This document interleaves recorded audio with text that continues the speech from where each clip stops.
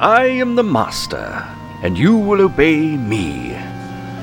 Listen to Dan Hadley on Type 40, a Doctor Who podcast, or face the consequences.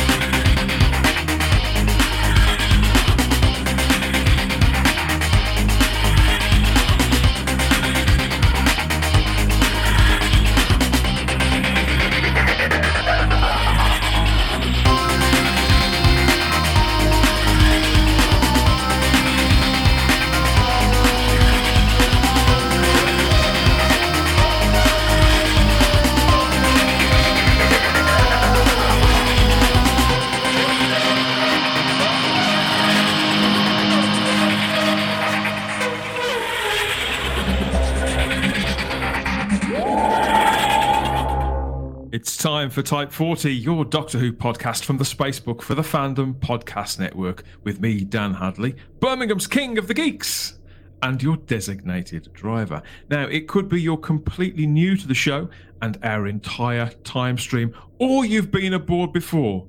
Well, whichever, you're going to find an eclectic, eccentric, free-speaking, big-thinking show for everyone, whatever decade or century you started watching, reading, or listening along to the adventures of our hero, Doctor Who. And with a new season just launched on BBC One and broadcasters and platforms all over the world, for the next few weeks we're making our way through this 6-part run, now known as Doctor Who Flux, being sure to throw in a few laughs along the way as always. So come and step into our TARDIS and share this journey together here with us on Type 40. Yes, once again, we're back for a new series of Doctor Who that's coming off the telly. Yes, there's no fool like an old fool. I'm back despite struggling through Series 12, but it's not like I could abandon it there, is it? It's Doctor Who for life. That's what I always say. So yes, we're going to be reviewing those brand new episodes of the world's longest running sci-fi and fantasy show as they materialise, as near to broadcast as we can possibly make them.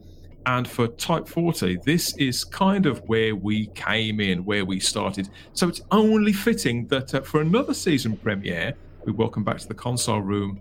He's not going to let me suffer alone, is he? Let's welcome back Carl Wagner. I have watched Doctor Who Flux episode 1 and the Eternals within a 48-hour period. My brain hurts.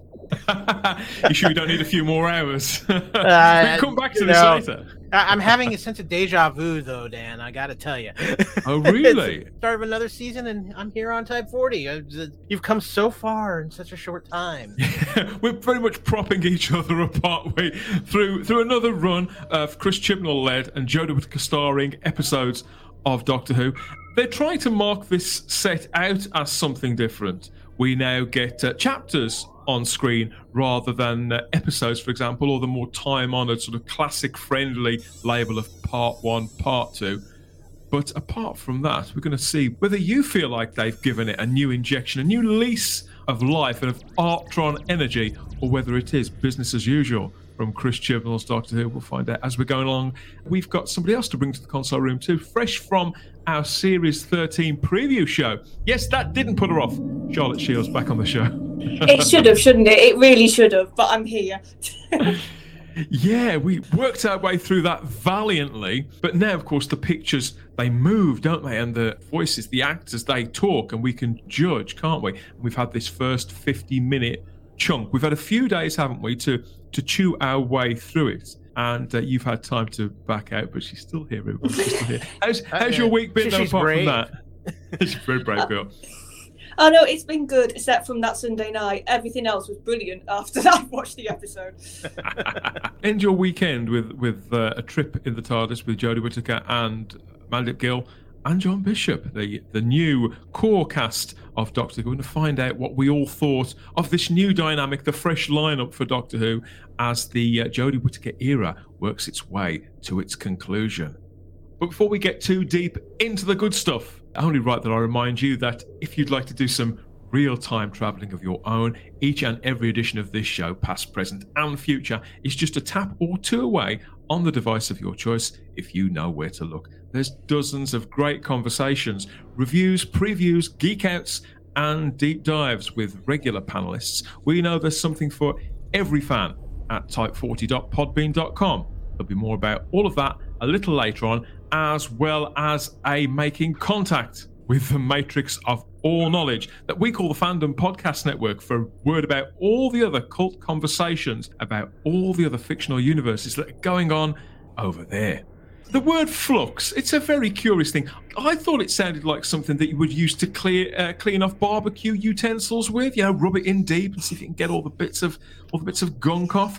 But what did you think flux meant, Kyle? It meant that they had a word that rhymed with something else that a lot of people are taking advantage of it. But in all seriousness, I mean, flux feels kind of like a word that would fit with the Doctor in some aspects of it. It's just, I think we're at this point where, one, we have no idea what Chibnall's doing, and point number two is, with all the news that's happened recently, do we truly care? You could have called it, I think, and this might be tipping my hand a little bit, but you could have called this Doctor Who Lame Duck, and it would have probably fit better than Flux. Oh, this is going to be a bumpy ride, everybody. Sorry, Chris. No, I'm not.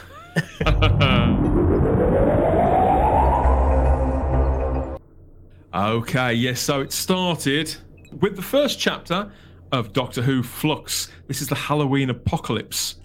And the plot, in case you didn't catch it, or you may have forgotten in the time in between, it went something like this. At Halloween, across the universe, terrifying forces are stirring. From the Arctic Circle to deep space, an ancient evil is breaking free. And in present-day Liverpool, the life of Dan Lewis is about to change forever. I keep getting his name wrong. I keep thinking it's Dan West. Dan Lewis, Dan West.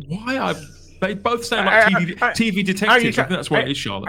Are you crossing your Doctor Who with Lost in Space, maybe? Don West? Oh, that's it. Oh, God. It's a good job I've got these guys to keep me in check, isn't it? This is a 6-episode story. This is the first time that Doctor Who's done this sort of real umbrella type storytelling for 35 years, since the Trial of a Time Lord, which starred Colin Baker. That ran for 14 weeks all in all. It's a how can I put this, a high concept idea, or higher concept than we've been used to. It's a very bold thing to do, isn't it, Charlotte? But ultimately, the problem is with the audience, with the general viewing public, either at home in Great Britain or abroad. I think with this show now, people already know, don't they? Before the first minute of the first episode has begun, people know whether they are in for 6 weeks or not. I think people have already made their minds up about this series of Doctor Who, whether they're in or out. What do you think? I think it's more they've made their minds up about the era. It's not so much the series. We've now had 2 series before this where he had every opportunity to impress us. Most Doctors, you click with them by the end of their first episode, or at a push, their first series. So Jodie's had ample time as well. This whole production team has had ample time to get us excited. And the problem is they failed so miserably. That's sort of like what Carl was getting at. People are fed up, they're tired, they're not willing to give any more chances. And I think that's fair, because how many chances do you give somebody until you just go, no, I'm not going to get myself in that position where I'm either not enjoying watching the show or literally angry, considering what Chibnall is trying to do by the looks of it with the Timeless Child story arc.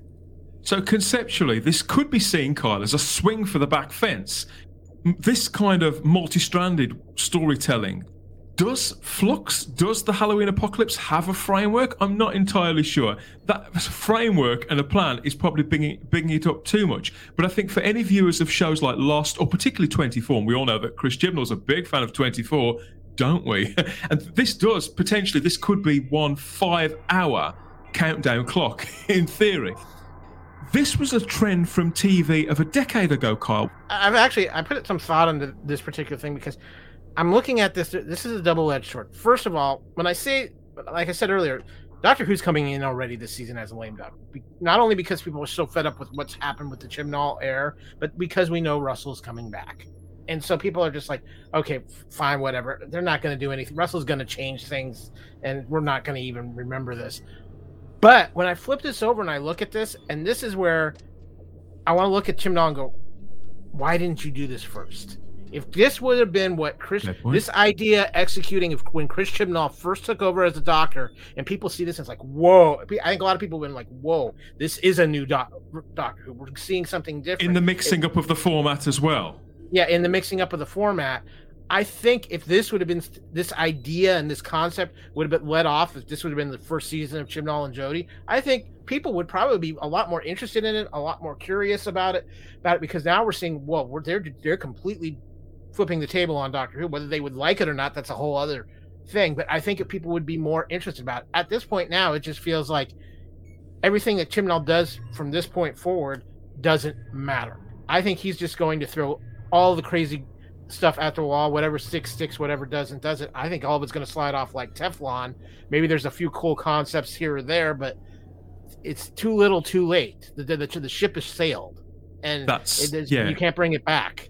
It does feel like literally everything has been thrown at the wall in exactly the same way as you describe, and some pretty pretty bold stylistic choices in this that you can either stand or fall on, but to make them now, 3 seasons in, where, in my view, a third season is the place where we should be kind of anticipating the demise of the characters who are going to depart at the end of it. We should be soaking in the relationships between them and in the goodwill and deepened lore that the last 2 or 3 or longer series worth of stories have sort of built up. That isn't what this feels like at all. You're right, it does feel like a do-over up to a point. And I haven't got any problem necessarily with this kind of high concept idea in principle.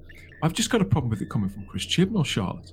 Yeah, and it's also, it's never felt like we've got a good idea what this series is trying to tell us, because every series, it's like it's trying to have a new bold idea to get us to watch, and it doesn't feel like, if you compare it to Russell and Moffat, every series felt like it was building off the other one, and you sort of went on that journey with them. And with Chibnall, like series 13, there was no monsters we recognised, so that put people off, but that made that series stand out. And then series 12, we got the monsters we knew come back, but he had the massive retcon at the end, and now he's doing a 6-part story. So there's no stability into what his, if you wanted to say like creative voice or vision, it just isn't there. And it just feels like every series Chibnall's had to go back and almost say, what can I do to get them excited this time? And as a showrunner, he shouldn't be doing that. He should know his ideas and should be able to carry them through at a good stage of development for each one. And it almost feels like we've had a different showrunner every series a little bit with Chibnall. I don't know if I'd say that, but I think we've had a restrained Chris Chibnall, because for me, a lot of what we're seeing in here, they are moves straight out of the Broadchurch playbook. There's lots of pensive gazing, for example, and foreboding music and lingering on people's faces, just that bit too much, and exchanges of dialogue which are pretty much free of any context whatsoever. I mean, there's a couple of characters in Victorian England talking about digging a pit or a well or a hole or something. They're in a scene right at the start of the Halloween apocalypse, and we don't see them again until the end, to so much to the point that by the end of the episode, Carl, I'd completely forgotten who those 2 guys were and what was going on. And I don't think we'll get the payoff of that until week 6. I really don't. And I can't help but wonder, for a series that is on its final chance with the British public, certainly in this incarnation, that to hit them with this many things at once, this much sort of that's disconnected and hard to decode, very, very foolhardy at best. When I watched this, I felt like what Chibnall was doing is, I'm going to grab a little bit here from Russell, I'm going to grab a little bit here from Moffat, and he's trying to just stick pieces together. Well, he's been trying to ape Russell's work for the last 2 years, but keeps coming up against the same barrier, that same frustrating lack of talent. Well, and I think his own control issues have also affected that. But is part of the problem, by the time Russell T Davies and Stephen Moffat left, Doctor Who episodes were too much stuck into a formula that they had to fit, and now Chibnall can never really figure out that formula, and now it's just like everything's just chaos. Kyle, I don't think, I mean, I know this is a broader question, but I don't think he's ever really had a take. And Russell had his take, Stephen certainly had his take with this sort of picture book fantasy version of the show, and I don't think Chris Chibnall ever had a take other than, I'll change the Doctor into a woman. That was his take. That was it. A gimmick is not a take. But I think there are, and I think you're probably right about Doctor Who storytelling, the right person at the right time. And I believe that there are lots of TV industry creatives out there of different age groups who could have come to this show and had a real fresh take, but both men and women who've been working in television for anywhere between 5 and 20 years, who could have come in absolutely hungry and with a take that would have been nothing like either Stephen's or Russell's. Instead, we got this weird hybrid. I think he's definitely trying to channel Stephen Moffat in this, Charlotte, to bring us the timey-wimey, to bring, okay, so you didn't like that, maybe you'll like this, because it's important to remember as well that the Halloween Apocalypse, this production block, this is the first set of episodes that we've had since the impact, because Series 11 and Series 12 went into production really quite soon, within about 8 weeks of Series 11 finishing. There was very little time in between, so they were all written. This is the first block of Doctor Who since the impact of those first 20-odd episodes, the big slide in viewing figures, and the undoubted failure of these characters to really catch on. I would say, despite everything that's been said publicly, Charlotte, that they have taken that in. And they may, we know that this was originally, that Flux was supposed to begin filming in September 2020, but it had to be postponed to the November of 2020 because of the coronavirus. And the pandemic has been mentioned several times in publicity for this as being a reason why this and a reason why that. I think that is very convenient, and that some of the statements are a little disingenuous, and that something akin to this was always going to have to be where Chris Chibnall went, because everything else had turned people off so much. Yeah, this really felt like a Moffat sort of almost parody, because the skill with Moffat, even though sometimes he could get tied up in his own plots too much, and he could have a bit of too much going on for his own good, you could tell that Chibnall wanted this sort of the idea of that Moffat could do very well, which was multiple threads. That's what I got from watching this. He wanted to have quite a lot of threads, quite a lot of characters all at once, and then, like you said, we know, like the Victorian gentleman, like Dan's girlfriend, like quite a few other threads, you knew that they were just there to be there, and then in a couple of weeks or whatever episode that happens to be the episode they come up in, we'd get the full story. But for me, that's what my issue was with this. It was too much when it came to characters and threats. So in some instances, we didn't even know what they were afraid of or talking about. Well, no, and I think the problem is, once I felt like just when I was getting used to one character, I got thrown to another storyline. Like I said, Moffat had a skill at this. When he could do this, it was magic when he could have so many things going on and you didn't feel it. Yeah, I think you'd punch the air, wouldn't you? Yeah, I think the problem was this felt, and I think that's the difference. When Moffat was on his game, it didn't feel like there was a lot going on. It would be only afterwards when you'd go, oh God, actually there was a lot in that. But with this, I felt like it was like, right, and this, and this, and this. And I just got to a point where I was like, this needs to be streamlined. And if they didn't like that bit, if they didn't feel that bit, if they didn't connect to that, then maybe they'll like this. Yeah, and it just, I don't think that's a good viewing experience myself. Kyle, I don't want to shout down audacity and creativity and sound really churlish about it, because ambition should be applauded, but not delivered like this. What do you think? You have everything going on, and one of the things for me with when I watch Doctor Who is, does the threat feel bigger than the Doctor? And I've felt things are on the same level of the Doctor, but I've never felt like the threat is bigger than the Doctor. And everything that's going on here all feels bigger than the Doctor. And all I kept saying to myself as I was watching this episode is, if Matt Smith is the Doctor in this episode, so much more of this works. It feels like if it was Tennant or Smith as the Doctor, maybe, and you feel like he'd make you believe that bit more, that you, even if you weren't sure what was going on, you'd place your faith in him. Exactly. And you have, because right now I think Jodie's version of the Doctor seems... The series has no formidable and productive lead as a character or as a lead actor. And I think it's the sad part of Jodie's run is that I think she's made the Doctor feel like the Doctor gets lucky. Doesn't really solve a problem, gets lucky in figuring it out. Where with Matt Smith and David Tennant, you always felt like by the end of it, they were on top of the situation. They figured it out. They understood it. That's why it's not working, because the character is written like a fool, but Jodie's playing her like she's the most intelligent being in the universe, and that's where this massive disconnect is. That's why it's not working, broadly speaking, I think.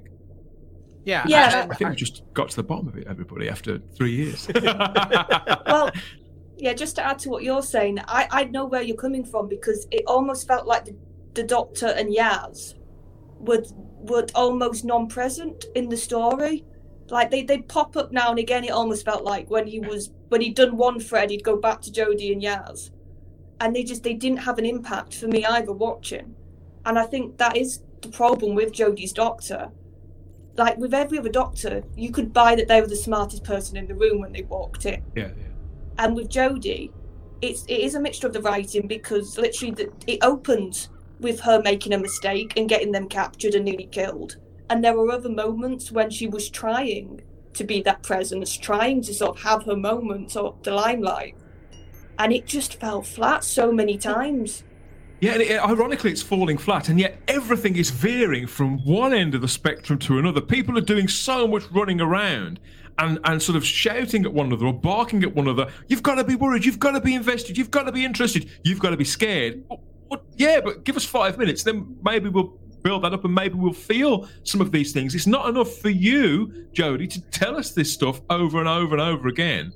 You've got to put the work in. And Chris Chibnall's writing all of this series. Heaven help us. And Chris has got to sort of really work at these scripts and work at this lore and to construct formidable stories that are fit for purpose, just the basics of working and writing for TV. I don't think the man's got it down at all. I look at Stephen Moffat. He wrote for his Doctors. He wrote a higher kinetic energy pace when Matt Smith was the Doctor. But he slowed things down when Peter Capaldi became the Doctor. He changed his writing up. He changed the style of how the Doctor handled things, and he changed his writing to fit that. Chibnall feels like he's writing with this right now. It's like, okay, now I'm going to try to write for Matt Smith, even though I had Jodie Whittaker as my Doctor. Chibnall can't decide what era of Doctor Who he wants to be in. If you want to talk about the flux, that's the flux. We as podcasters, we here as content makers, a lot of the time, words get bandied around quite a lot. And sometimes, when we're critiquing entertainment and popular culture, and sometimes I think they enter popular parlance and people just repeat them after a while without even thinking about them. And one word that I hear a lot is the word mess. And people use it to describe any one of a number of things, usually to just dismiss something that they don't like in a very offhand way, sometimes really unfairly. But in this instance, I went and I looked up the dictionary definition of the word mess just to make sure that it was right, because it's been plastered all over reviews of this. And so, in this context, the word mess, the actual dictionary definition is a situation that is confused and full of problems. Example is the economy is in a terrible mess. Mess, I hate to say it, this episode, the Halloween Apocalypse, certainly does feel like one big mess. You could say, well, you're not meant to understand it. We're not going to get the answers for weeks. That's by the by. There are people out there that may know what Doctor Who is, and doing a bit of flicking from channel to channel. Or there are people who've given this show its final chance. What are they going to make of yet another mess to try and find your way through? I don't think this is going to play well. Obviously, they're making it in. I'm trying not to be unkind about this. I know that some aspects of it have been compromised by the pandemic. Fair enough, but this is the BBC. They've got facilities all over the UK, both to record on location and to record in the studios. If anybody can put together 6 episodes of watchable, robust TV, in theory, it should be the BBC. And yet, I mean, at times, and I've never felt this watching Doctor Who before, at times, some of the sets of houses and things like that felt like sets from a music video or something. They felt incomplete. And the location work, even though the director of this was Jamie Magnus Stone, I've really enjoyed his work, or at least I've appreciated his work on this show in the last 2 years. There's been flourishes. There's been evidence of talent. That's not coming through either. It seems strangely, as you said, Carl, flat and soulless. You talk about being a mess. That's the biggest problem. We have been in a mess for 3 years now. It's the same ongoing mess. It's not like, oh, we can write this and have this feel messy coming out of the gate. No, you can't, because you've been in a mess for 3 years. And so when you just keep adding on to the mess, you're not cleaning up after yourself. The point is, if you look at what Moffat did, you look at what Russell T Davies is, they may have created a mess, but they cleaned up their mess by the end of the season. This is like the little boy who he cleans up his room by throwing everything into the closet, and then he does it again and again, and then when he opens the closet, the avalanche comes out, and there we go. And I think we're at the point where we've opened the closet and the avalanche is coming out because everything that's been done is now just coming out of the woodwork. I think we should. It's not unreasonable after 3 years on screen with largely the same cast and production team to expect something where the parts to this all move with a lot more grace. It's nowhere near as stylish a show as it was to look at last year, let alone Series 11. The Woman Who Fell to Earth in particular, I felt did have a sort of freshness about it and was stylish, did make a statement. This just feels kind of clapped out. It started with a special effects sequence with the Doctor and Yaz being put into a series of sort of cliffhanger type situations, did they? Moments of peril, and what I think was meant to be a special effects showcase. Now, the special effects on the Halloween apocalypse, they veered from the absolutely beautiful planets being devoured and various other things to the absolutely abysmal. I don't know about you.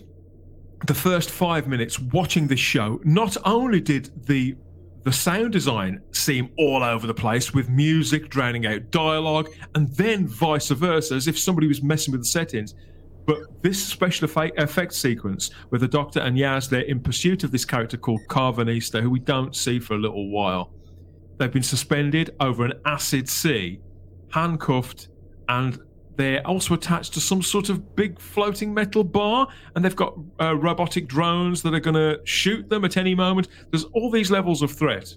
It's clearly meant to be a bit of a caper. I'm not sure how they manage it, but Gill and Whittaker both play this completely wrong, and the special effects themselves, they are so cheap. This reminded me of a show from the 1990s, Kyle, an old episode of Red Dwarf, or a show like Lex or whatever, where it was all just a lot cheaper than the kind of budget that Doctor Who's got. The opening 5 minutes were the Doctor basically playing another round of Squid Game or something like that, because that's how rough it was. A massive cheese dream. I kind of expected that this would have been some sort of dream sequence, even that there had to be some reason why we were being subjected to this, but it was absolutely awful. Charlotte, I mean, for a first few minutes of a season coming back after, it's been a year and a half since the last regular episode of Doctor Who. This is a reach for the audience. In 2021, surely this isn't good enough, is it?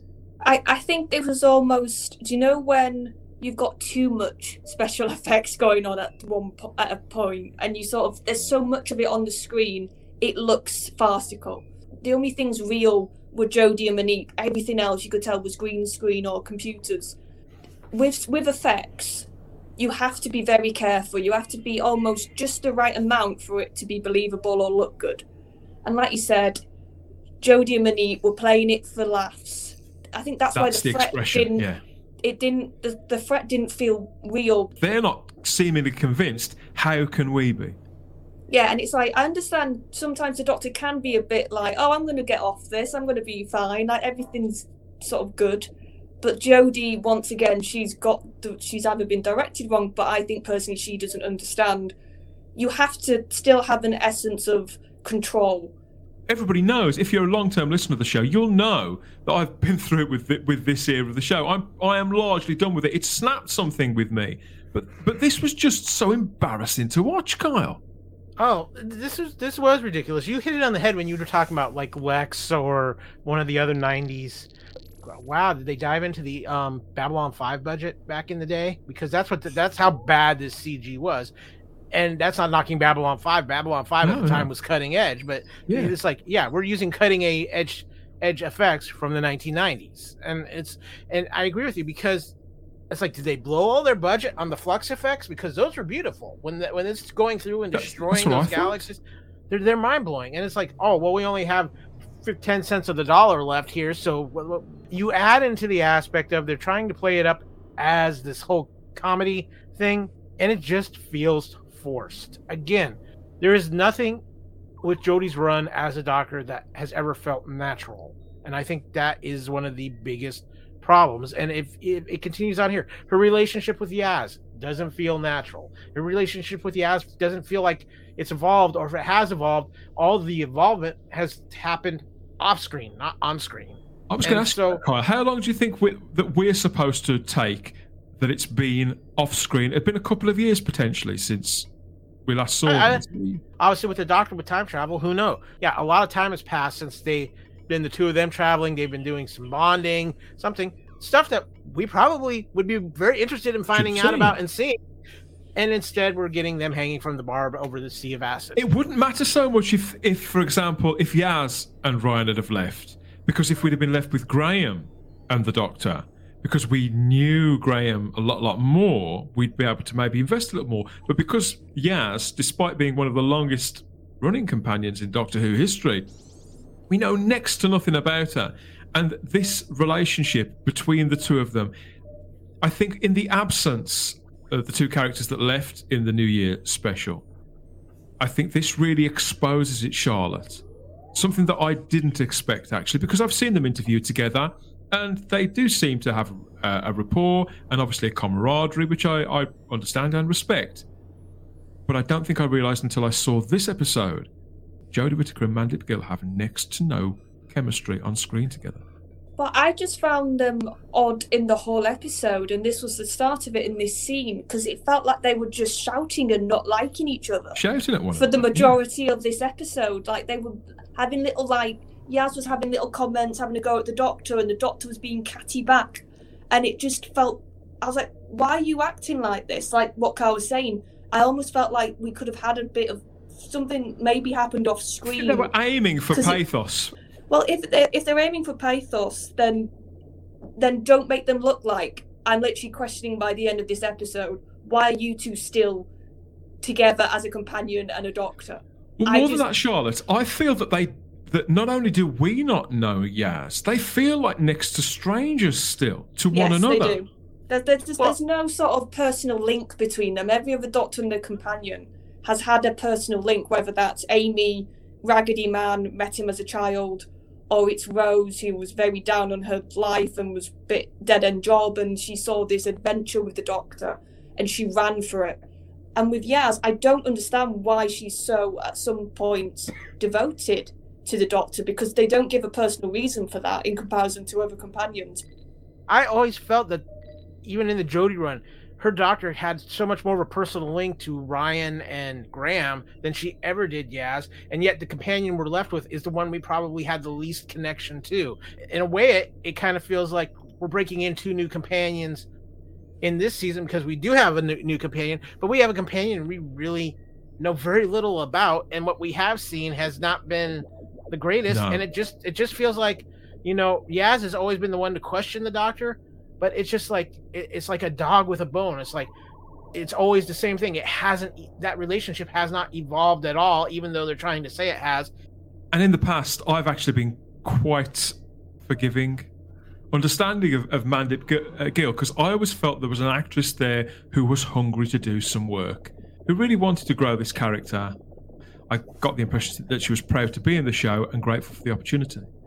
And now, after a couple of years of, I don't know, maybe backslapping, because nobody's telling any of this cast what the audience really feels about it, I feel that Mandip Gill now, playing Yaz in Series 13, it's a really basic version of what she was doing before. She plays it with the kind of lightness of touch with which an elephant would play the piano. And who is Yaz now? She's not a policewoman anymore, apparently. They dropped that out. Okay, that's potentially interesting. That's a road travelled, but she doesn't seem to care. Again, why should we? She's able to fly the TARDIS. Fine. If she's been there an extra couple of years, she's bound to have picked up where the odd switches here and there. But is all that Yaz now an extra pair of hands to the Doctor? That's somebody to fetch and carry. I just expect so much more from a main cast, from a cast that have been together for 3 screen years. One of the things that just is driving me bonkers with Yaz is every companion that gets with the Doctor grows in one form or another. Yaz feels exactly the same, and that, I think, again, that's to the poor writing on this iteration of Doctor Who. There's no growth to the characters. Even Jodie's Doctor has, in my opinion, regressed more than grown. I agree. It almost feels like with Yaz, at least from this first episode, you just get the feeling from Mandip that she's just kind of mailing it in, as they say. She knows that she knew during the filming of this, she knew it's like, this is my last run on this. I just, whatever. Sort of, I've been trying to work that out myself, because Yaz has just sort of stood still. I think maybe it's because nothing of substance or traumatic or anything like that has happened to her. She's sort of, considering how dangerous it can be to travel with the Doctor, there's been nothing consequences for her travelling. Even Graham and Ryan, they didn't exit because they got hurt, or they got, usually it tends to be, especially in New Who, when a companion goes, it tends to be because something big has happened for them to go. Yeah, we really feel it. Even if we haven't particularly liked them, we do really feel it, don't we? Yeah. So with Ryan and Graham, it just felt like they just went, right, we're off now. And then we were left with Yaz. And I think that's my take on it, that the character's not lost anything. Nothing's happened to her, story-wise. It's unfortunate to see any actor wasted in a role, particularly in a major show. Particularly in a role that could have changed their lives. And I understand that she's already secured another job after this, which obviously, best of luck, Mandip, in whatever that is.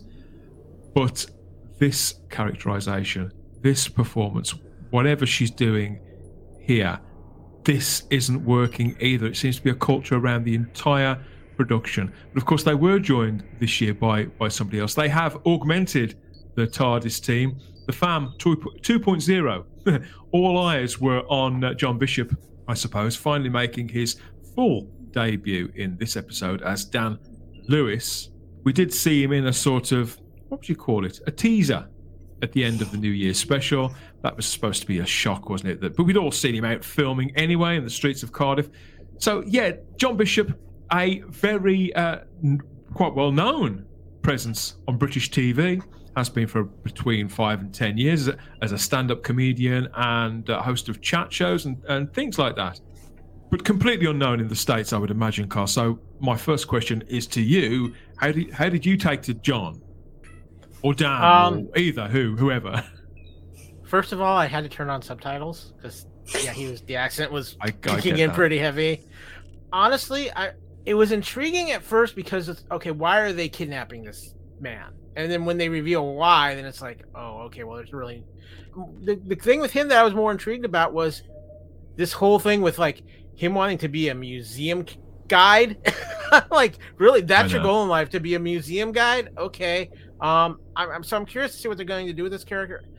To be honest with you, it just felt like, okay, we've just added another companion. What's that? It's another lovable loser, isn't it, Kyle? Yeah, really? Yeah. I'm gonna be honest with you. The two characters that actually pulled my interest the most were the character of Claire. Apparently, already knows the Doctor and had a bad experience with a weeping angel. We also had this captain of this space station who's watching the flux, and he escapes at the. It looks like he escapes at the end of the episode. He was more intriguing than. Yeah, that was Vinda, played by Jacob Anderson, who's only in a couple of scenes, and so much so that I keep forgetting that he was actually even in it. They spent quite a long time bedding John Bishop's character of Dan into the show, I suppose, relatively speaking. And yet they were scenes of, it's comic. Would you call it comic relief, Charlotte? Well, yeah, you could tell he's sort of going to fill the Graham role that now is left with Bradley Walsh. He's there to have some funny one-liners, some witty one-liners. That's because he's a comedian. So yeah. Chris hasn't really. He knows what he's doing that way. See, I'm the opposite. Dan was the highlight for me. Like, of everything going on in the episode, I actually quite like Dan. Even though it's nowhere near what we got with the other showrunners. This is almost the first character I felt like I sort of know him a little bit, even just from the first episode. Yeah, and Chibnall absolutely knows that. It's they're riding off John Bishop's considerable natural warmth as a person, aren't they? They're definitely dialing into that, but I do feel like he actually gave him a few scenes to sort of give us a bit of a start as to what Dan's like. Like the museum, I found that scene really charming because it told me something about Dan, that he's proud to be in Liverpool. He loves talking to people and sort of showing it off to people. I found that quite endearing. And some of his scenes with Carvanista I found quite fun because he challenges even the Doctor at points. He's not a doormat. And I've been so used to having characters in this run who don't challenge the Doctor, who don't challenge what's going on around them. They just placidly accept it. So at least I know what you mean, and I thought there were a couple of scenes in this. I mean, as you say, the one where he was doing the tour guide thing, and the one with the trick-or-treater, to the point they were actually almost funny, which does make me wonder: did John Bishop have any input into the script? Maybe work with the material a little there, Kyle, because that's Chris Chibnall doesn't do funny, does he? I'm thinking probably more improvised. Yeah, no, don't get me wrong. There's some interesting things with the Dan character. I'm intrigued by. I'm very down on his luck. He's got an empty fridge, empty cupboards, but refuses to take the food from the food shelter. It's just the kind of thing where a guy is too decent for his own good and puts himself in bad situations because of it. I don't know, so I'm kind of curious. But again, I come back to something for me with this is. What is this going? This isn't going to amount to anything. He's here and he's gone for this run, and that's fair enough. And so that makes it hard. And I think with, like I said, especially with the Claire character, he is stitched into the story, though, isn't he, Kyle? Through the idea that this character of Carvanista is there, and his race are there to move the human race away from planet Earth, one by one, literally one by one per spacecraft. So I suppose that Chris Chibnall's taken the time to embed him in that. I think that's a way of, again, trying to make us invest in the broader plot. And again, I go back to that concept, that kind of concept, along with the Flux, just feels like it's from the Moffat era of Who. And like I said, there's a lot of ideas in this that were intriguing. I just am at the point where I don't trust the team that's doing it to pull off these ideas in a proper way. And I think that's ultimately the point we're at with Doctor Who, is that twice bitten, 3 times shy. I mean, when I think about those scenes, I think that they do fall back on John Bishop's own warmth. I can see how on the page that material was probably given a lot of attention to make sure that it did mesh with Bishop's own personality and what he could do, what he could bring. I think the problem I have, John Bishop is no Bradley Walsh. He's no Catherine Tate. He's not even a Matt Lucas. More to the point, he's no actor. And in my view, he's just kind of there. John Bishop's performance was a massive disappointment to me. I'll be honest with you, I'd never seen him straight act before. But I had imagined that because he was filling Bradley Walsh's shoes, let's be honest about it, I think even John Bishop knows that, because the man went and asked Walsh directly for his advice about playing this part. Unfortunately, John Bishop is not a very good actor. He's not even convincing, basically, as himself. He looks very self-conscious. He's not very easy or natural with the dialogue, which just compounds the problem the entire production has got with feeling inauthentic. And this material, this slapdash, would hinder actors with considerably more range than Bishop. When you put them in the hands of somebody this inexperienced, you've got major problems. There was a scene where Dan had left the museum and he was being, not told off, but he was being kind of cautioned, coached, consoled maybe, by a woman who did work at the museum, a woman who he'd clearly asked out on a date and they were going to meet up for a drink or whatever else. Again, I thought this scene was actually quite nice. And we talk about characters that did make an impact. This was Nadia Abina as Diane. I really liked her. She also felt like a character from another show, completely, that had just strayed onto the set of Doctor Who. Bloody hell, it's somebody you can actually believe in, somebody who actually seems like a person you would meet in real life. And when you saw them acting opposite one another, John Bishop looked so awkward. I don't know where this is going. I feel that John Bishop is clearly a nice man, and clearly doing his best, and clearly having a ball. You know, his voice and his presence was really welcome on the Comic-Con panel, for example. He's the only person who's got any real energy or appetite for the thing. But I don't think it can distract from the error of judgment placing this actor in this role. I think it's yet another cataclysmic Chris Chibnall decision. The question is now, because you could see in this episode, even though a lot happened to Dan, it was light material. It wasn't like really dramatic scenes. So I think the question now is later on in the run, can John deliver those scenes like Bradley? Because I can remember in series 11, Bradley was the scene when, I can't remember what episode it was, but he was back home for the first time after losing Grace. And I think this is one of the standout scenes from series 11, where he just walked into his house, there was no dialogue, the music was even quite quiet, and Bradley just acted his socks off, and you could feel that grief. You could feel that he was still hurting from Grace's loss. And that's what Bradley can do, because like you said, he's more of a seasoned actor.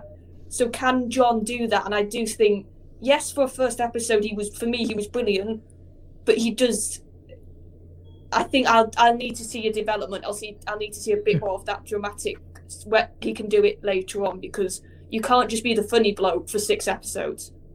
You need to do something different at a point and show us what you can do. So we've got those sequences with Dan and whatever's going on, wherever the Doctor and Yaz are running around from place to place to place. I felt that the moment with the character of Claire, as you mentioned there, Claire, played by Annabelle Scully, this even more so. Never mind a character from another show just straying onto the set.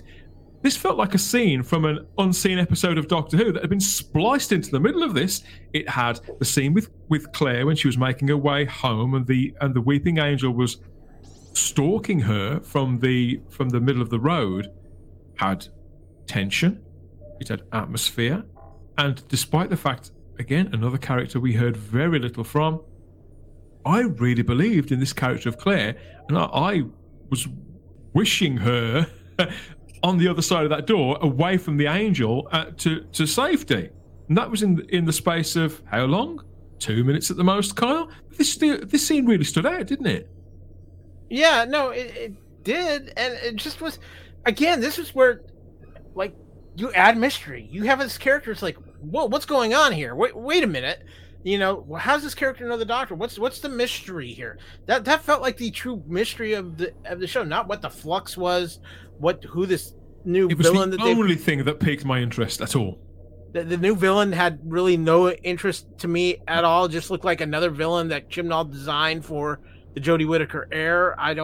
He's supposed to be this ancient, powerful being, and I'm like, okay, how many of those are running around at this point?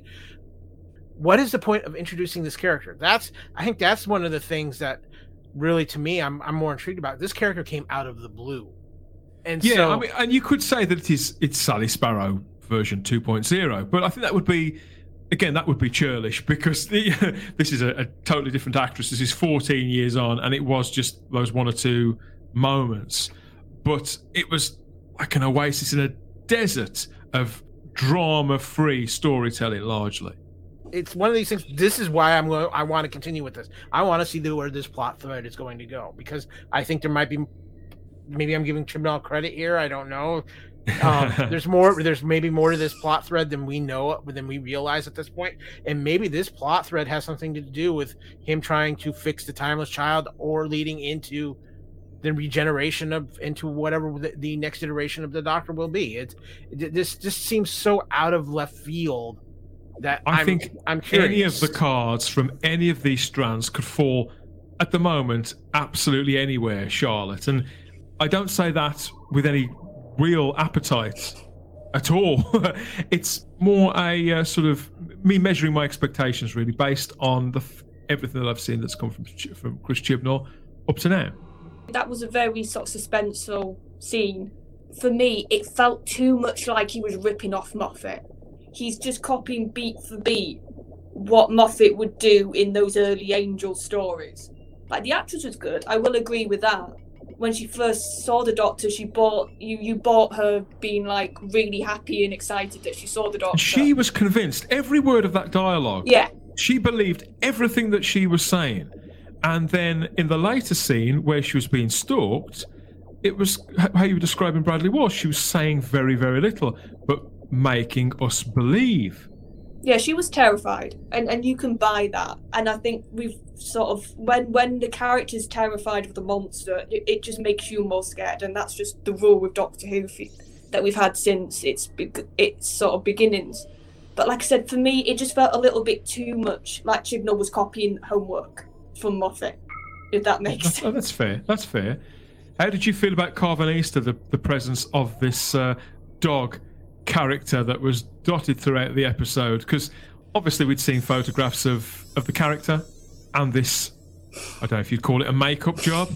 I don't know if you wouldn't even call it prosthetics, would you, Kyle? It is just a dirty, great big hairy helmet.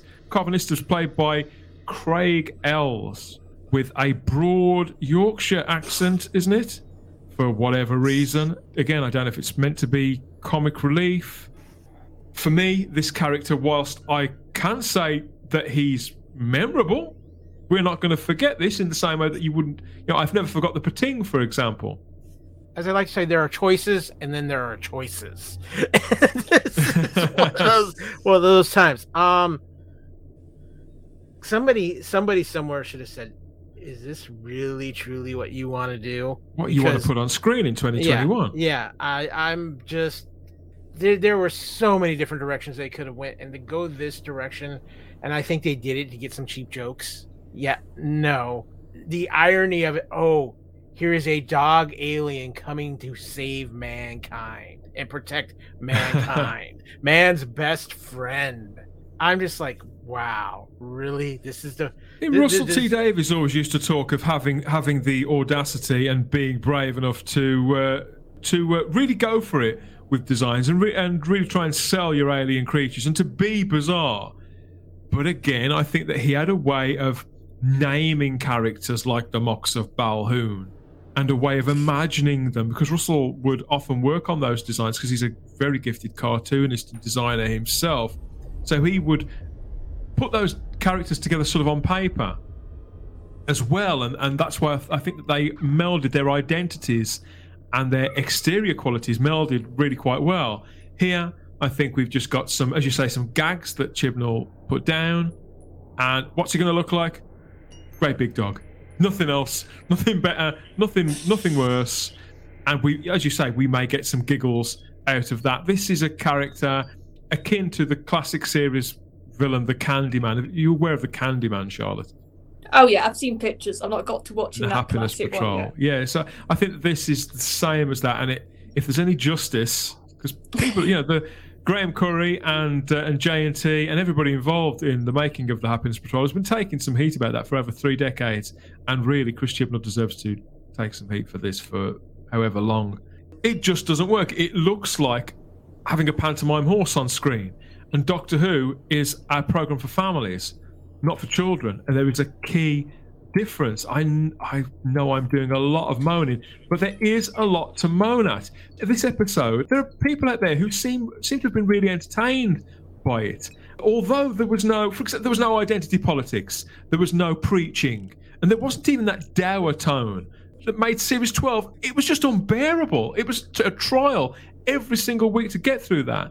But the fact that it hasn't got those things in shouldn't distract from the fact that this is badly made television. What they did on purpose with this episode is they had a lot of plates spinning, so you don't think about it too much. That's the vibes I was getting very strongly watching this. Yeah. I just think it nearly worked on me. Yeah, and I think that was the point of it. Like we sort of said, chuck so much on screen, have so many things going on that your brain can't sort of think. Like, actually, no, what's the plot here? What is the actual plot? Because if you look at the actual plot, it was about 10 minutes of Dan getting kidnapped by Carbonista, and then Earth under threat, humanity. Somebody's coming to rescue humanity before this thing hits. That's pretty much it. And that made up 50 minutes of screen time. So much running around. Yeah, I do want to mention this scene because it involves Carbonista, and there was a scene with him that just completely showed to me Jodie Whittaker's lack of being able to play this role. And it was when she first went into his ship and she confronted him and she gave the sort of very typical, I'm the Doctor, Earth is protected, shove off. The sort of scene we've seen every Doctor do before her, and it's sort of part and parcel now. It was Matt who delivered that really sort of the best. He hit it so perfectly and convinced you that he meant every single word, didn't he? Yeah, and he did it with one word, run. And just that was it, and you were scared. Whereas with Jodie, she was trying to confront this creature. The longer she talked almost, the less power she had, the less authority she had. She was even basically distracted by the end of her own speech by a flashing light. It was more of that. She's the wasp at the picnic. Jodie Whittaker continues to be unrelentingly awful in the lead role. And against the odds, as you said, Kyle, she's actually got worse and the character has gone backwards, has devolved. This woman is nearly 40 years of age. She's been acting for 20 years. How can anybody read any room this badly? Perhaps only when they're being deliberately misled. I don't know. But this is clearly now how it's going to be until the curtain falls for this character. The 13th Doctor is completely irredeemable. Even face to face with an actor, that poor actor who was in that dog helmet that we spoke about a few minutes ago, even opposite that, her character is still the least believable. A couple of things here. You talk about the Doctor being distracted by the flashing light in that conversation. All I could keep thinking about was the movie Up. Squirrel! Yes. So again, they're trying to make us feel like she's a charming eccentric, but she just comes across as a prick. Here's what I think this is, Dan, and the more it's kind of hit me as listening to you guys talk and everything like that. Jodie Whittaker is playing a children's character, dumbing it down for children, and that's who she thinks the Doctor is. Yeah, she's dumbed it down for children. When every other person who's ever played the Doctor, even though the Doctor is supposed to be a children's show, has played it up to the intelligence level of the people watching it. Jodie has dumbed this down for children, and I think she's been directed to do that, and she's dealt to put herself in a hole so deep, and she doesn't know how to get out of it. That's on her as an actress. You talk about her, the Earth is protected. How many times has she said that in her run as the Doctor? I mean, it feels like it's at least every other episode. She gave it to the space racist back in Rosa, didn't she? Yeah. Chibnall's just trying to hammer home the same points over and over and over again because he doesn't think people are getting it. And I think at the end of the day, what's happened with this run is I think the Doctor Who fans that have been with this ride for so long feel like their intelligence has been insulted. come Well, down the show to has actively told us that we're awful people and that we're thick as pig, you know what, several times over. So, yeah, that's a reasonable. I mean, assumption. is it wrong to hope that maybe when the doctor? I mean, I'm gonna be honest. I think the most reason people are watching this run is because they want to see what's going to lead to the next regeneration. What is the event that's going to lead to the next? But I'm kind of hoping at some point we're going to wake up and this has actually been a 3-year long run Black Mirror story. And we have got this thing going on with this character of the Swarm, who is clearly a captive of the division of the characters that were told us about. We were only ever told about these characters in the Timeless Children, and that obviously connects the story to the completely desecrated origin of the Doctor at some point in the future, when it all does get tied up in some way. One can only hope that's going there. I can't care about that character at all. I mean, it has dawned on me something about this whole Flux thing, though. And when you look at all the promotional art for Flux, you've got these giant, colourful ribbons flowing around all over the place. I wonder if it struck you. Do you think that, looking back across the Whittaker era, do you think that those colourful ribbons are anything to do with the rags from the Ghost Monument that were wrapped around the Doctor in that story when we first heard about the Timeless Child? I think you're giving way too much credit to this production. Yeah, that's what I'm thinking. Yeah, Dan, you're trying, but no. Appeals to sense and reason. Yeah, exactly. What I liked about the Swarm is, for once, and this is what I was saying on that preview show, she's never had a threat, and at least the Swarm seems to actually have a bit of presence, a bit of a threat to her. That he's not just going to let her walk away, or he's not going to just by chance let her win. It actually feels like he could be a bit nasty, possibly, this character. And this run has needed a character like this, I think. It was a little, I'm not going to deny, it was a little bit mustache twirling villain. But I'll take that. I think maybe some of the stuff that I'm saying I'm very positive about. Chibnall seems to like the whole misunderstood villain trope. That seems to be what he likes to write, and at least with this one, obviously we don't know a lot. He was very much as well, you just got enough to know he's going to pop up at another episode and we'll learn more. He even teased that the Doctor has met him before and the Doctor didn't remember him. So my guess is he's going to be something to do with that Timeless Child plot. Maybe he'll know a bit about the answers to that, or he'll be connected. Because he could literally also go into her mind, and that shows that there is something between them, but we just don't know what that is yet. See, yet again, we've had the rags that reached inside her mind. We had the Master strapped into that machine and narrated what seemed like the entirety of the Timeless Children, and now we've got more of the Doctor not actually doing anything, of somebody committing a sort of mental assault on her and potentially revealing other sides to herself that she can't locate for herself. She's so passive in the entire era, and it's clearly going to continue right to the very end.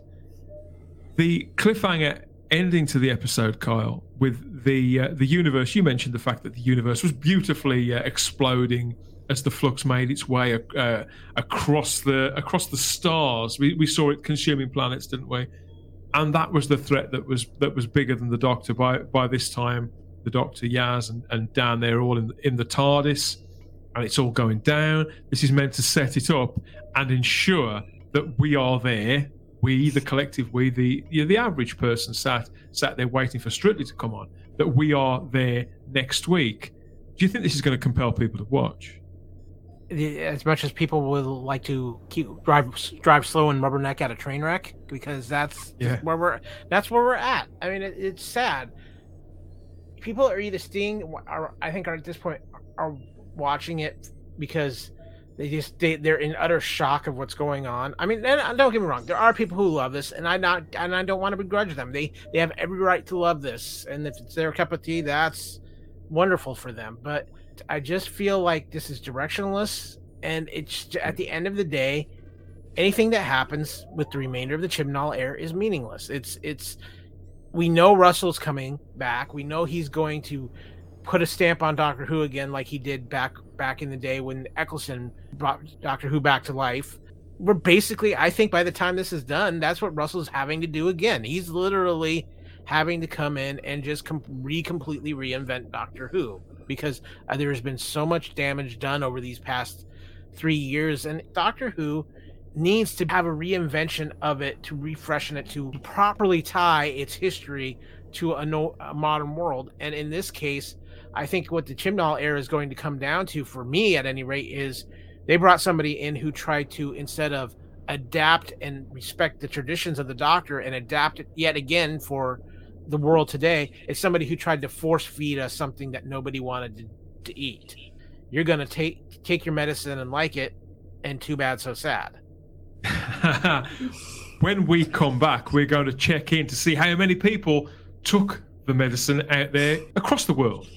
In the great viewing public, we're going to look at the ratings, everybody, and see what's going on there. That will be when we return. There's a whole universe, a multiverse of unmissable geeky talk going on right across the Fandom Podcast Network. And here's a quick word from our Kevin about all of that. And then you can meet Charlotte, Kyle, and myself back here for more of our review of the season opener.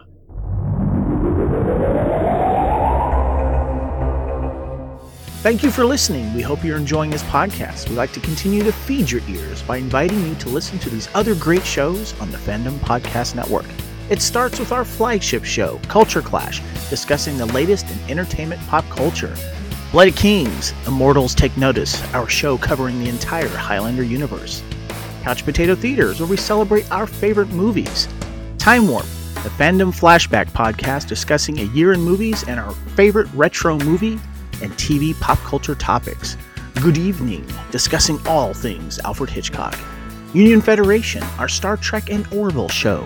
Hair Metal, the 80s and early 90s rock metal podcast. Type 40, our show covering the time-traveling Doctor Who universe with host Dan Hadley. Lethal Mullet, an 80s and 90s action film podcast with host Adam P. O'Brien. Also check out the Lethal Mullet Network for more great podcasts. What a Piece of Junk, a Star Wars podcast with hosts Scott, Derek, and Nathan. Making Treks, a Star Trek podcast, a deep dive into the final frontier with host Mark Newbold and Adam P. O'Brien. And check out our newest shows, The Fandom Show, our monthly Fandom Podcast Network live YouTube exclusive show about the month's hottest topics in fandom, and the FPN True Believers MCU podcast, discussing the Marvel Cinematic Universe and the related Marvel television and streaming MCU universe, including the connections to the original Marvel comics.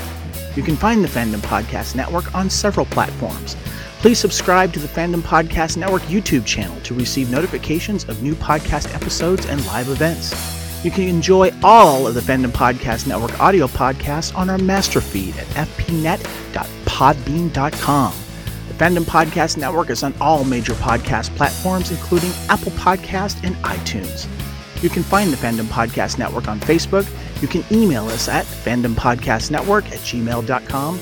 You can also find the Fandom Podcast Network on Instagram at Fandom Podcast Network and on Twitter at FanPod Network. Thank you for listening, and remember, respect others and enjoy your fandom.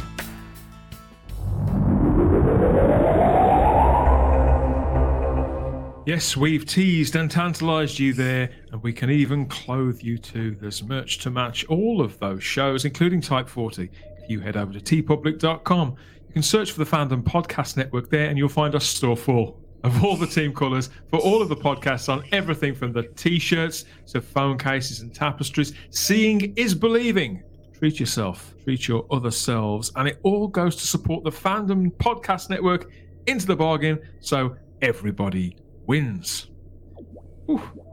Yeah, we're back here with Kyle and Charlotte to pick through the rubble of the series opener of Series 13 of Doctor Who, otherwise known as Doctor Who Flux, the Halloween Apocalypse, everybody.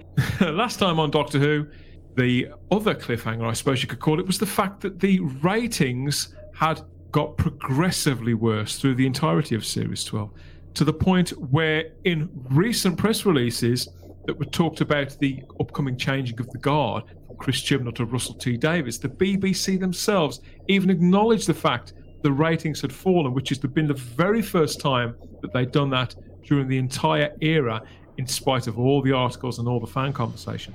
So we do have our ratings. We have the overnight figure for the Halloween Apocalypse. That's been published. We've also got AI figures. Practice, Kyle. It's still not a very pretty picture. Things are down even more than they were last year. Okay, it's not by a massive drop. It's not a sheer drop, but it's bit by bit by bit by bit. The audience are deserting this show, and absence has not made the hearts grow fonder in this instance, Charlotte. So what we've got is we have the overnight figure for the Halloween Apocalypse.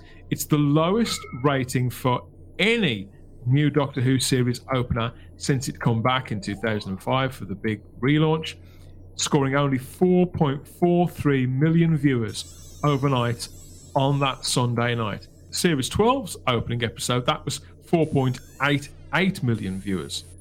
Okay, that was on a public holiday. That opened on New Year's Day, didn't it? That was Spyfall Part 1. And wherever we look all over the world, Kyle, it's the same story, that the figures are even worse in America. I think that the ship has sailed on this iteration of Doctor Who. Again, to me, it all comes back to the fact that a few weeks ago we had the announcement, Russell's coming back and he's taking over. People started checking out. They're like, what? I have no emotional attachment to this run of the Doctor. Why am I going to stick with it when I know everything's going to be changed drastically? And again, I think the people who are sticking with it are either people who truly love Jodie as a Doctor and have loved this run, and again, all the more power to them. People who just like looking at a train wreck, or people who are legitimately curious as to, okay, how is Chibnall going to get out of? How is he going to wrap up the Timeless Child? How what is going to lead to the cause of the regeneration of Jodie Whittaker's Doctor into the new Doctor? And I think if nothing else with Doctor Who, the idea of what's going to cause the next run of regeneration is always something Doctor Who fans are going to want to see, and are curious of how we get there. And I think that's the only thing that's holding on to the fans that are sticking with it. Here in the States, there was a big boom for Jodie when she first came in. She had that huge appearance at San Diego Comic-Con. It was at the height of the height of the Me Too movement and a big women's empowerment movement here in the United States. And unfortunately, we have short attention spans here in the U.S., and we've been on to many other things since then, and it's lost in the cycle.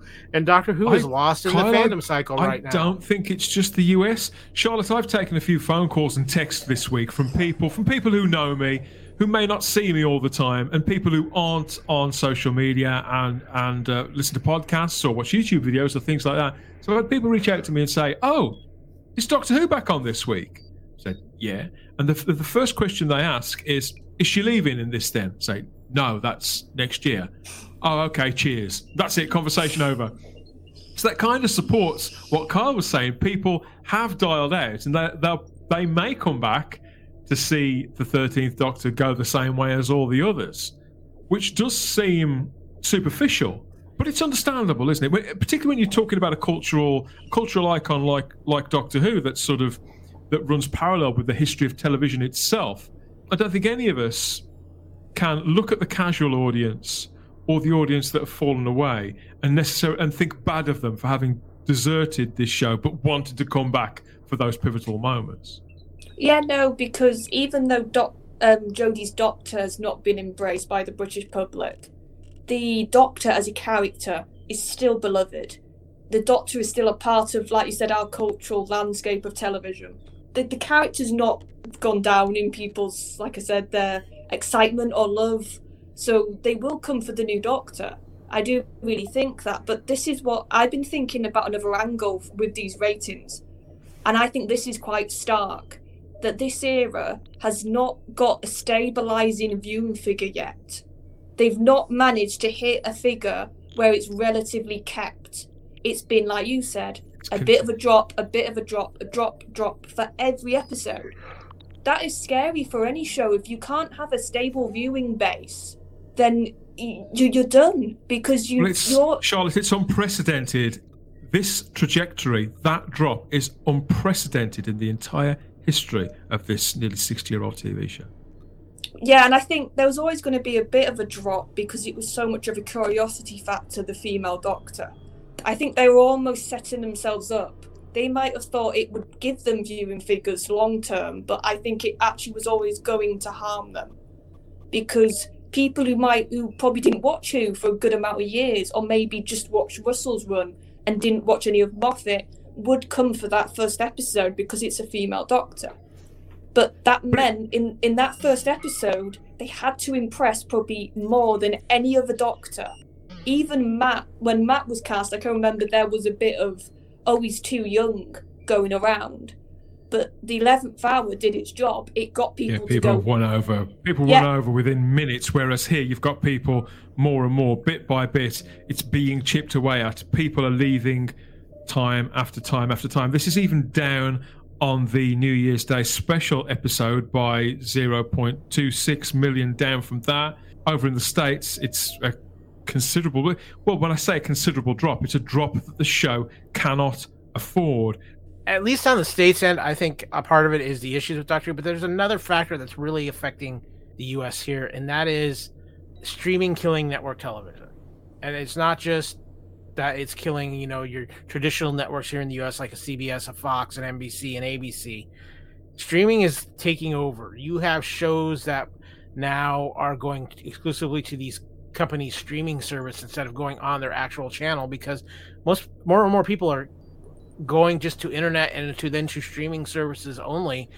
And a perfect example I can give you of this is CBS has taken at least 3 of their regular network shows this year and has moved them behind the Paramount Plus paywall, and you cannot now watch these shows on CBS network. So shows that have got an established built-up audience exactly are now going behind these streaming services. And I'm going to be honest with you, at this point, Doctor Who, at least in the US, would benefit more of, hey, it's getting released on a streaming service. People would probably pay more attention to it.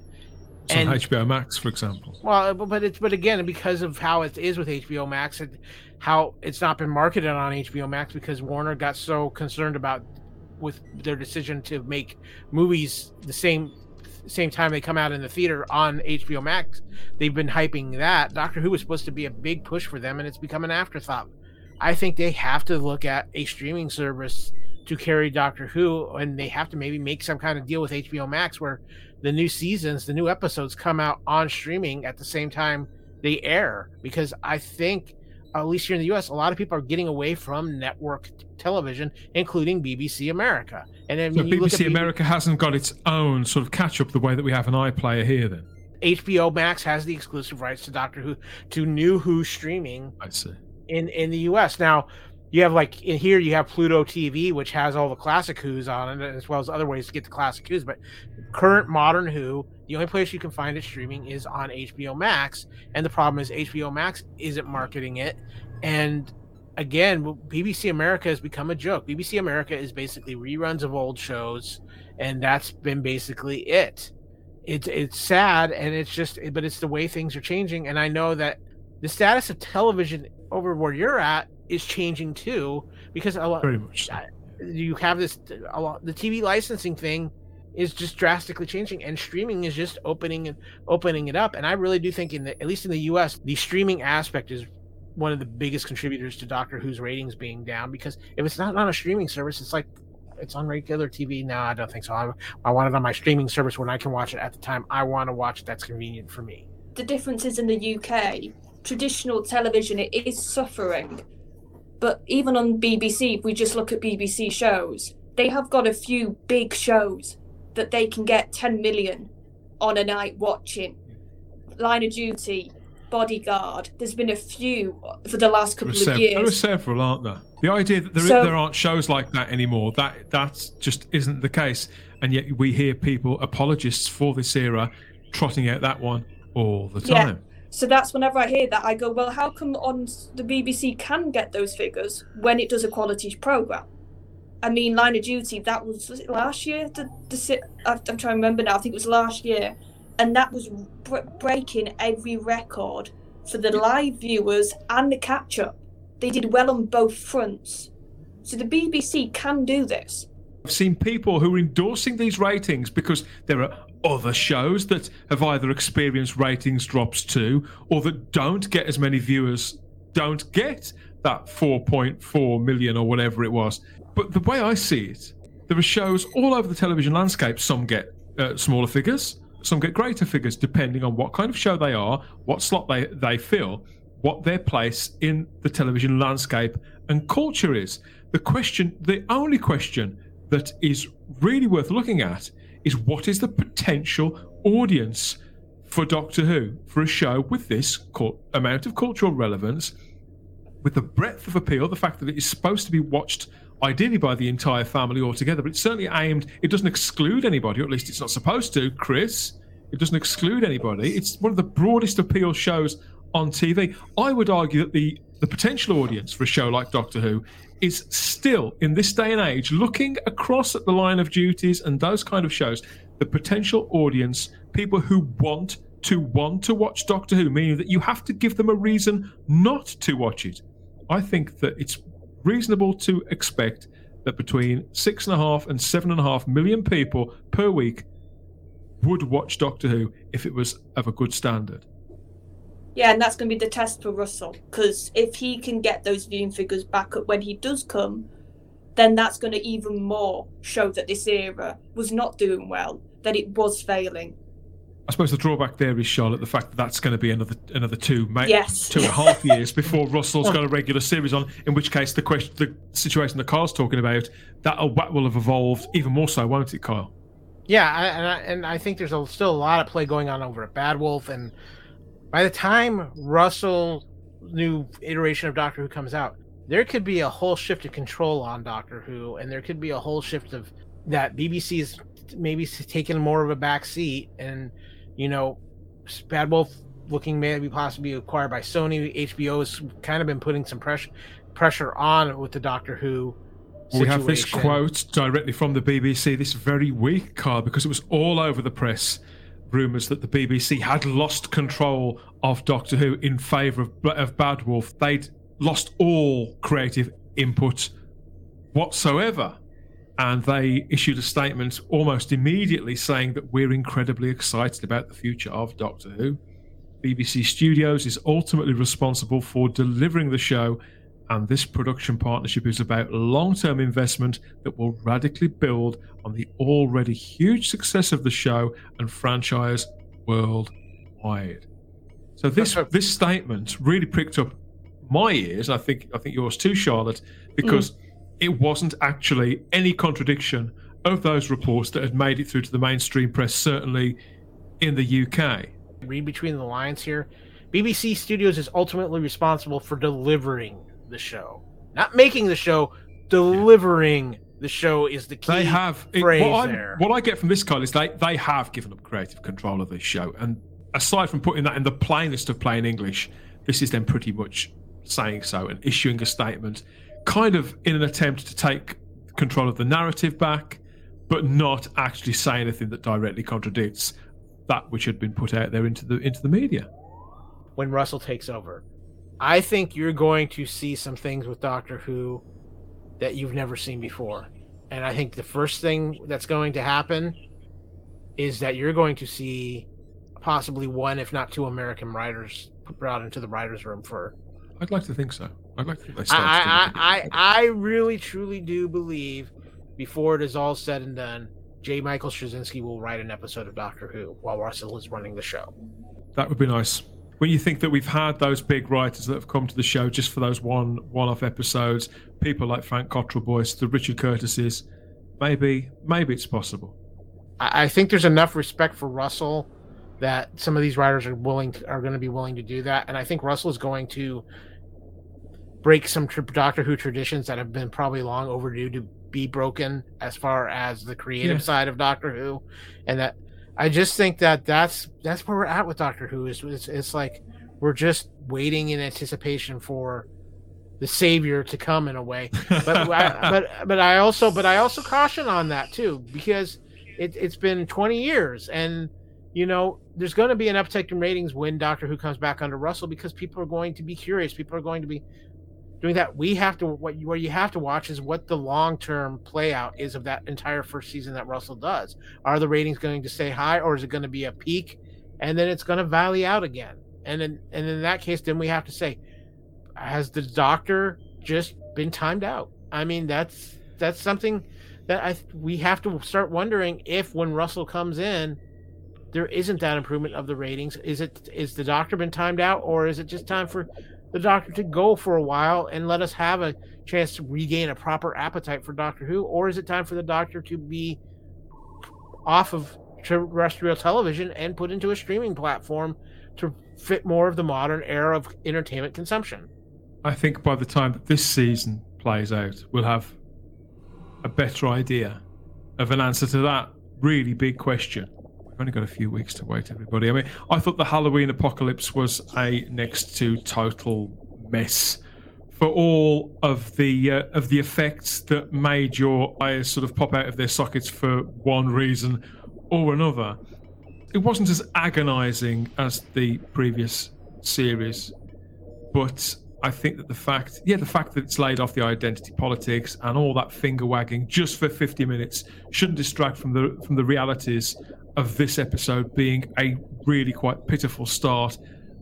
Loud and clumsy, a kind of brand of all the gear, no idea TV that I wouldn't be fooling anybody, least of all myself, if I endorsed this for a single moment longer.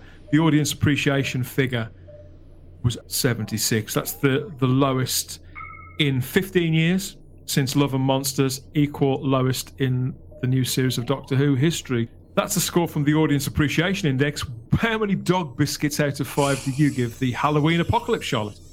If we're doing it out of 5, I'll give it a 2, purely because of Dan and the Swarm, because at least that, like I said, that villain had a bit of a threat. I think he could actually do something quite nasty to Jodie, because even though I like Sasha, he became too over the top by the end of his master, so I almost can't take his master seriously anymore. Whereas with the Swarm, at least I can, and Dan, so I'll give it a 2. But I do agree it was better than some of the things we've had before, but it was a lot of noise, it was a lot of flash and bang, with not a lot of substance for me as well. I'd hold with that. How many dog biscuits out of 5 do you give the Halloween Apocalypse, Kyle? I agree with Charlotte. I'm going to give this 2. Again, I'm going to come back to the fact that they do a little rewriting, and this is what we get 2 years ago as the introduction of Jodie as the Doctor, and with this idea and everything like that. I think things change in one way or the other. Now, whether we're still end up in the same final point where we're at right now, it's hard to say. It's a very distinct possibility, but I would have liked to have seen them take this idea and lead it off with our introduction of Jodie. I do think that I'm interested in the Swarm. I'm interested in Claire. I think there's some things that in the periphery that are interesting that will make me continue with this and not quit on it. But it's just, again, I come back to the same thing that I reiterate. We know this is it. So everything that happens with this in a way still feels anticlimactic to me. So it's just, hey, can you do enough to keep a few things interesting that my curiosity stays piqued enough till we get to the end of this? That's more than fair. Like yourselves, I can't realistically offer this. Even a 2 is really pushing it for me. But yeah, I'll match it. I'll offer my 2 dog biscuits for this one too. The Halloween Apocalypse. If this was not the best of starts, but Doctor Who continues on BBC One in the UK and in the US on BBC America for the handful of people who are still interested for the next 5 weeks. We'll be here with further reviews, helping one another through Chris Chibnall's opus of oblivion here on Type 40. A DVD's been announced, everybody. A DVD, a Blu-ray, and a Steelbook with beautiful artwork by Alice X Zhang on an Amazon exclusive Blu-ray release. That's just been listed for how much is that? $37.99. That's the retail price. With the DVD itself, that's just $17.99, which seems a bit more reasonable to me for just 6 episodes of telly. But yes, the series itself will continue on the weekly for the next few weeks with the next episode, War of the Sontarans, everybody. We did get a brief look at the Sontarans in the Halloween Apocalypse, but I'd sort of forgotten about it. I'd sort of forgotten about it. The redesigned Sontarans, those perennial bad guys created by Robert Holmes. So whenever characters like that reappear, you're guaranteed to get a lot of the classic contingent of fans who are going to sit up and pay attention, and particularly when they've been sort of reimagined as they have. Charlotte, are you a Sontaran fan? Have you got any predictions for that episode? I don't love them or I don't hate them. Maybe that's because I grew up in New Who, and I know they were very different portrayals and a different vibe than classic. If he really does go into the sort of the war mentality of the Sontarans, that could be interesting. But there's a big worry I've got with Sunday's now episode coming up. It's a historical, and Chris has not got a good track record with historicals. Whenever he does do historical figures, they tend to come off as props. Like they're just there so he can say, look, I've done an episode about insert historical figure here. And he doesn't tend to flesh them out that well. And I think it's Mary Seacole, unless I've got that wrong, she's a fascinating character. And I think any other showrunner, I would be really happy that she was in an episode. Like sort of what we've all sort of said, I don't trust Chris Chibnall with that character, not to tokenize her. Because one of the worst episodes was Rosa. And you could almost say there's some similarities with Rosa Parks to Mary Seacole when it comes to what they're famous for and what they're sort of... I've got to be honest, I'd not heard of the lady, but yeah, I am aware that this is set during the Crimean War. And yeah, I agree with you, any historical situation has been... I mean, it's always with Doctor Who, we get a cod version of history in Doctor Who. It's not a historical drama, it's a fantasy, and that should come with certain disclaimers. Kyle, have you got any predictions for this? Are you glad to see the Sontarans back? I'm curious to see what's going to happen there, but as far as predictions go, at this point, with Chibnall playing, let's throw it all. Let's throw the whole bucket of paint against the wall and see what it looks like. Could go anywhere. Could go absolutely anywhere. It could go anywhere, and it wouldn't shock me. And that's just incredibly scary when you're to that point in your writing. So this episode, it debuts on the 7th of November on BBC One. Yeah, that's the old girl starting up and calling time on this trip in the TARDIS. I'll be back with another edition of Type 40 soon. Look out for that wherever you found this. It could have been on the dedicated home feed for Type 40, type40.podbean.com, or on Spotify, TuneIn, Google Play, Apple Podcasts, iHeartRadio, Stitcher. You can check out our social media, Instagram and Twitter at Type40 Doctor Who, or get in touch through our email, type40doctorwho@gmail.com. You can find all of our podcasts too over at the Fandom Podcast Network's master feed, which is loaded with all those treats for your ears daily. And if you're feeling really brave and fancy some real-time, extra-dimensional chit-chat, you can always head over to the Type 40 Facebook group. That's 5 years old this summer and stocked with companions of all generations and regenerations, geeking out about classic and new Doctor Who. There's always something to talk about, to enjoy, to discuss in the Type 40 Facebook group. Kyle, what are you up to this week? What's going on the Fandom Podcast Network, and what should people look out for? Our True Believers Marvel podcast. It will be myself, Mr. Kevin Wrights, on Lee Fillings is talking about Eternals, which will be coming out here later this week.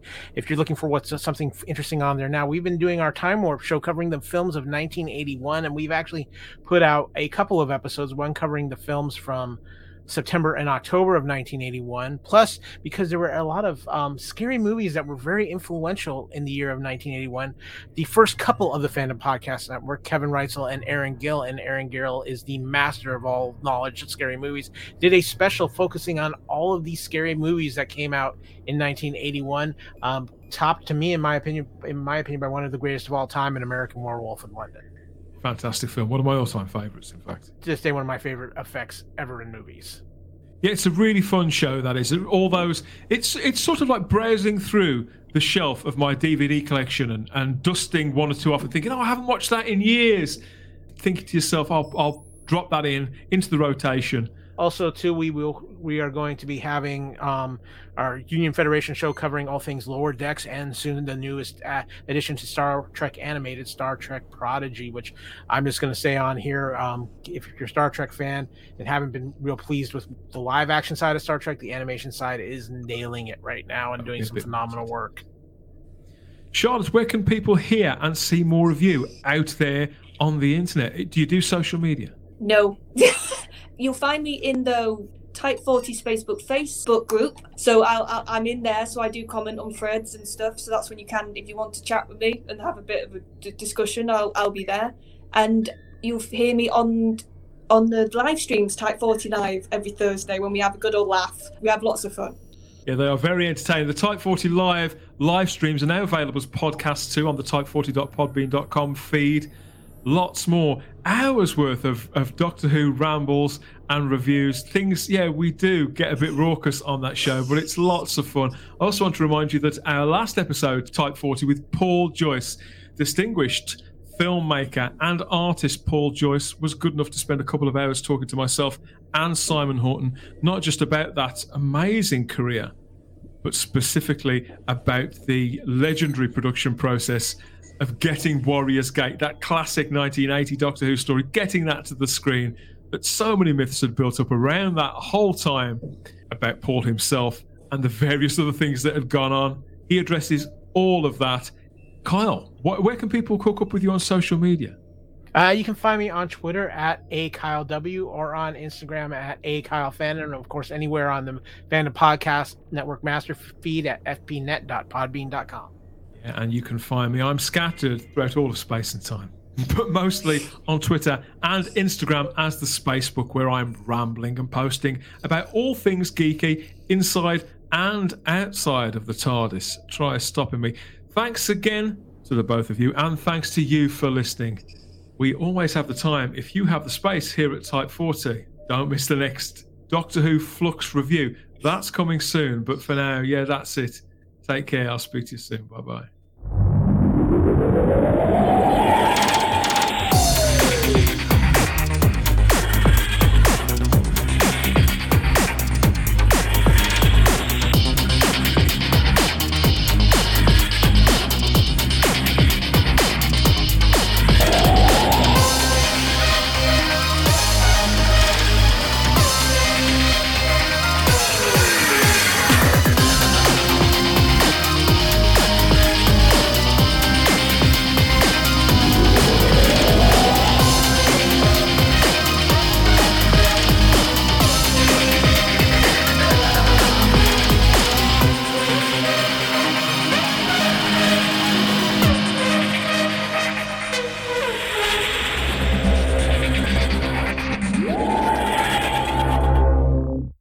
Type 40, a Doctor Who podcast, is a Spacebook production for the Fandom Podcast Network with music by Problem Being.